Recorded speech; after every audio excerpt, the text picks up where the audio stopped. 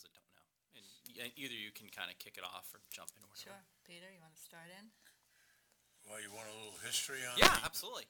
Well, in 2006, we actually started the Jordan Cook Epilepsy Fund. Okay. And that was, I'm the co-founder of that with my son, Peter Cook Jr., and his daughter, Jordy, came down with epilepsy. And we committed to raise $350,000 for Mass General Hospital growing up with epilepsy. And it took us about 3 or 4 years in order to raise that money. After that, my daughter, my granddaughter, other granddaughter,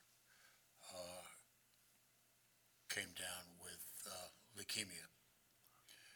And prior to that, I had been a director of Leukemia Society in Boston. And at that time, we decided to go ahead and change the name from Cook Epilepsy Fund, Jordan Cook Epilepsy Fund, to Cook Family Charitable Fund. And I then also had a personal problem with alcohol, and we decided that what we would do would be to form this 5013C, change the name to Cook Family Charitable Fund, and raise money for those people that were suffering from cancer, those people that were suffering from intellectual disabilities, and those that were suffering from alcohol or drug abuse. Wow, that's interesting. So, Trudy, how did you get involved? Sure. So Peter and I actually met one another about 9 or 10 years ago. I was the former National Development Officer for Caron Treatment Centers, which is an inpatient substance abuse program based in Pennsylvania. I live in Massachusetts, but worked remotely way before COVID ever mandated remote work. And Peter actually sat on the advisory board for the New England Council for Caron. So as a staff member, I worked hand in hand with Peter and his fellow board members in promoting Caron, getting families into the treatment that they needed. Unfortunately, with COVID last year in the summer of 2020, Caron actually decided to permanently close their New England office. So the staff actually, we were laid off. And Mr. Cook reached out to me immediately and offered me a position as executive director for the Family Fund. I was able to bring my professional expertise to the family. So talk about your roles within the organization. Well, as the co-founder with my son, we're responsible, obviously, for the success or failure of our fundraising efforts. We have a very, very, very active board. We also are a little bit different than some of the other charities that are out there, and there are so many wonderful charities. It's unbelievable. Yeah. We as a small fund can't operate and can't compete with them. We're a little bit different in some of the things that we do. Okay. We set up a scholarship board consisting of people that I've known throughout my career. In fact, they're local folks. Phil Tavares is on our board. Mike Moresco is on our board. They're on our scholarship board, as is Joe McDonald. And so our focus is to help with financial aid for those people that are suffering from those areas that we talked about, would be substance abuse, intellectual disabilities, and cancer. We're a little bit different in some of the things that we do. 100% of the hard expenses are paid for by the Cook family and by our board. Wow. So 100% of the monies that we raise go for our financial aid and for our scholarships. We're a little bit different than some of the other ones, and we want to stay it that way. And my role as executive director, work hand in hand with Mr. Cook. another colleague of ours, Kim Howes, and the board. And I help in strategic planning, certainly working with the donors, helping out in special events, looking strategically into grant writing, et cetera, for the programs. As Mr. Cook had mentioned, we sponsor mostly individuals and families. So someone who's in need of inpatient substance use treatment, who can't afford it, we will support the individual in helping them get the treatment that they need. Helping families who are struggling with a family member with cancer, if they have to go into Boston for their treatment, et cetera. Help with the expenses of just, the travel and whatever else is needed. Because I was curious as how the funds are given out. Are you giving them to another organization, individuals? How does that work, and how do you kind of, for lack of a better term, vet the people that you are giving the funds to? Well, the three areas would be intellectual disability. So we've been very active with Cardinal Cushing.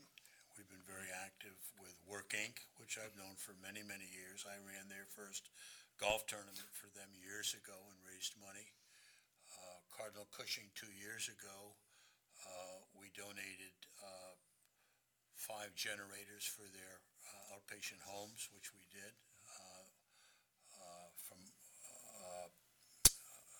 Trying to think, some of the, just recently, this past year, we raised enough money for setting aside $35,000 for a scholarship, and one of our members' son's name, scholarship. Unfortunately, lost his life. He lost his son to an overdose. During that same tournament, we raised enough money for $35,000 to set up a fund for Tommy's Place down in Falmouth. We were very active because it was a Sheehan family here in Marshfield, who unfortunately recently had passed away. And you ask a very good question: is how do we determine who gets the money and who gets the scholarship? Which is why we said, okay, fine, let's not the board make that decision. Let's set that aside, which is why we went to Chief Tavares and Mike Moresco and the sheriff. So when we have a request for a donation for financial aid, it's passed on to them, and they make that final decision. We can make a recommendation. We're allowed to do that, but they can either reject it or accept it. And 99 9/10% of the time, the people that need it get it. And to give you an idea of, how those choices are made at this year's tournament, because Danny Sheehan actually was a client at Tommy's Place. Tommy's Place is a new home located in Falmouth where families can actually have a vacation for a week. Danny and his family actually was a big part of the planning of that home. He actually does have a bedroom named in his name. And so with the police department's involvement with the Sheehan family and with, Phil Tavares on our board, the decision was made that that would be the organization that we chose for this year's golf tournament. So. Excellent. So if you can say it briefly, what's the mission for if someone came up to you at an event or something like that and they asked you what the mission of the organization is, what is it? You want to give that? I can read the formal one if you'd like. Sometimes people read the formal, and sometimes people just have kind of that one sentence. Yeah, no, I'll read the formal. All right, let's hear it. Believing in the value of education, research, and direct care, the Cook Family Charitable Fund works to improve the lives of those struggling from addiction, cancer, and intellectual disabilities by helping to eliminate financial barriers that may impact their journeys. We also have a vision statement, very simple: changing lives one day at a time. Excellent. So, if someone came up to you and asked you, what's the most urgent needs of the organization, what are they? Like, how can they help you? Well, money talks. Right, of course. We're looking for donations. We just recently came out with our fall campaign. Our our biggest way of raising funds are running the golf course, running a golf tournament. We run the golf tournament every year, and the beneficiary of that changes on a year-to-year basis. One year it could be for cancer victims, one year it could be for substance abuse, and another year it could be for disability. So we alternate every year. We do have special awards, okay, that we would give during that period of time. But that's our biggest way of fundraising. We also now are working towards receiving some grants, which we have received some grants from the state through Senator O'Connor. He's done a great job for us. We just got this announcement last week, as a matter of fact. We received a $50,000 grant, which we hope to get in 2022. We're very, very pleased about that. So the golf tournament's the biggest That would be our biggest, Correct. right? But we also, work with individuals. I mean, if you really think about it, just about every family has been impacted by one of the three focuses that we work Absolutely, yeah. with. And so it's an opportunity for us to work with family members who are passionate about one particular focus and allow them to know that their funds are being used to impact the lives of someone else who has experienced the same thing that they have. Excellent. So talk about the work that goes into putting on like fundraisers and stuff like that. I think sometimes people don't realize that the work starts almost as soon as the last one ends. I've always had a term. I've been a professional fundraiser for many, many years, and I describe events as the necessary evil. Most nonprofits will host fundraisers. It's an opportunity to engage your donors, but also to meet new donors. But when you look at the man hours involved, you're absolutely correct. I mean, the day after the golf tournament, which is held usually in July or August, we're already planning for next year's event.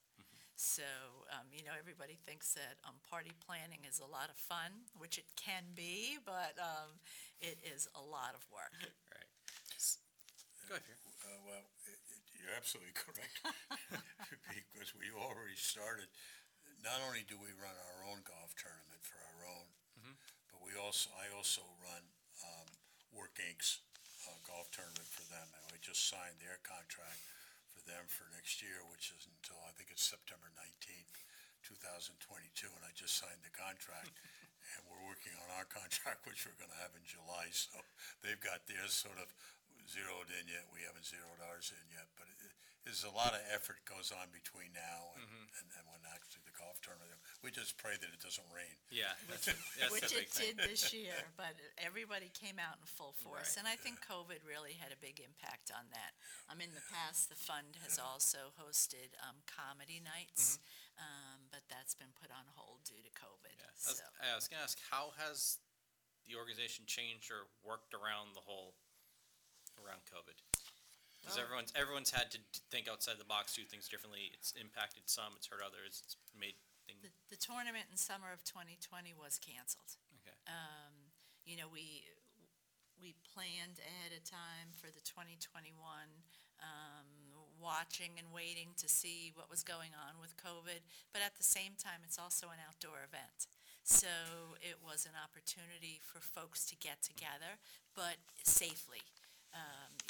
Even though it poured rain, I think people were just so thrilled that they were able to see folks.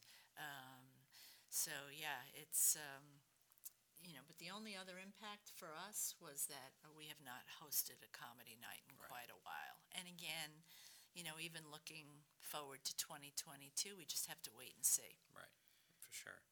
Now, for those that want to learn more about the organization, is there a place they can go? Well, they certainly go to donatecook.org. Okay. They could certainly call me, call Trudy, or call Kim at my office at 781-535-5900. We're looking for all the help that we can get. We're very, very, very fortunate. There's an awful lot of people that will, come by and they'll say hello because I have my office right here Right. in Marshfield, and say, can you help us with this? We can do this, and so forth and so on. So, we're looking for as much help as we can get. We're so grateful, Jonathan, for so many people reach in their pocket for so many things. It's hard, We appreciate everything we can get. Right. And the exact link for the website is donatecookfamily.org. Right. So what's the best way for someone to get involved or volunteer? What's the best way for them to do if someone's listening to this? Well, again, to get a hold of us at the phone number that Peter just suggested, they can contact us through the website. But also, we're looking always for donors, but if they're interested in volunteering for the golf tournament, absolutely contact us, and we will always find a way for them to help. I wanted to jump into some questions that are more generalized nonprofit, focused. So we all know the nonprofit world can be really rewarding, but at the same time, it's challenging. There are some struggles. What's some of the biggest challenges you guys have faced in the nonprofit sector? You want to take a shot at that? Sure. I mean, again, as a professional fundraiser, having worked for many different organizations, it's not easy to fundraise. I mean, I'll be perfectly honest. You have to be extremely passionate about what you do. I mean, as Mr. Cook had said, the reason the fund started was because of personal experiences with his family as well as himself. The fund for me is a perfect fit as well. I'm the mother of 4 sons. I have one son who is in recovery for over 5 years from opiate addiction. He is one of the lucky ones. And even 5.5 years later, I say he's doing well today. For today, he's good. I'm a long-term cancer survivor, and I have 2 grandsons on the autism spectrum. So, the struggles are that nonprofits, and there are many of them out there, are all competing for a limited pool of funds. So we need to figure out, how do we continue doing the work, but not duplicating other nonprofits, and how can we partner with others as well to get the work done that needs to be done. Yeah, that's a great point because we've had so many different nonprofits in, and we've had that discussion of how do you, for lack of a term, fight for the same that pool of resources and not duplicate what other person's doing. That's a really interesting response. You have to find the network, that feels compassionate and feels very strongly about your mission. Especially when we fundraise for addiction. As we all know, addiction is something that most people don't want to discuss. Right. If they're personally struggling, they have to deal with the stigma. So it's getting over that barrier to let people know that, again, at the end of the day, just about everybody knows someone who has struggled with that disease. And it is a disease. So, yeah, we just continue to do the hard work and do the outreach and just keep plugging away. Well, not only that, but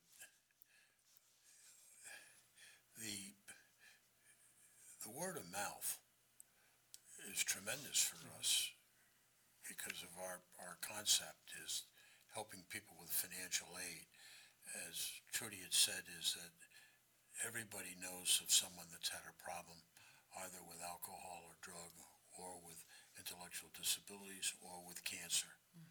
And our approach to help with the financial aid, that word passes pretty good, so that we get a little bit of free advertising on that from people that just read about us or know that we've helped somebody in either one of those areas. So that sort of helps. We get checks that we don't know the people. They just said, we heard about you. You guys are doing a great job. Awesome.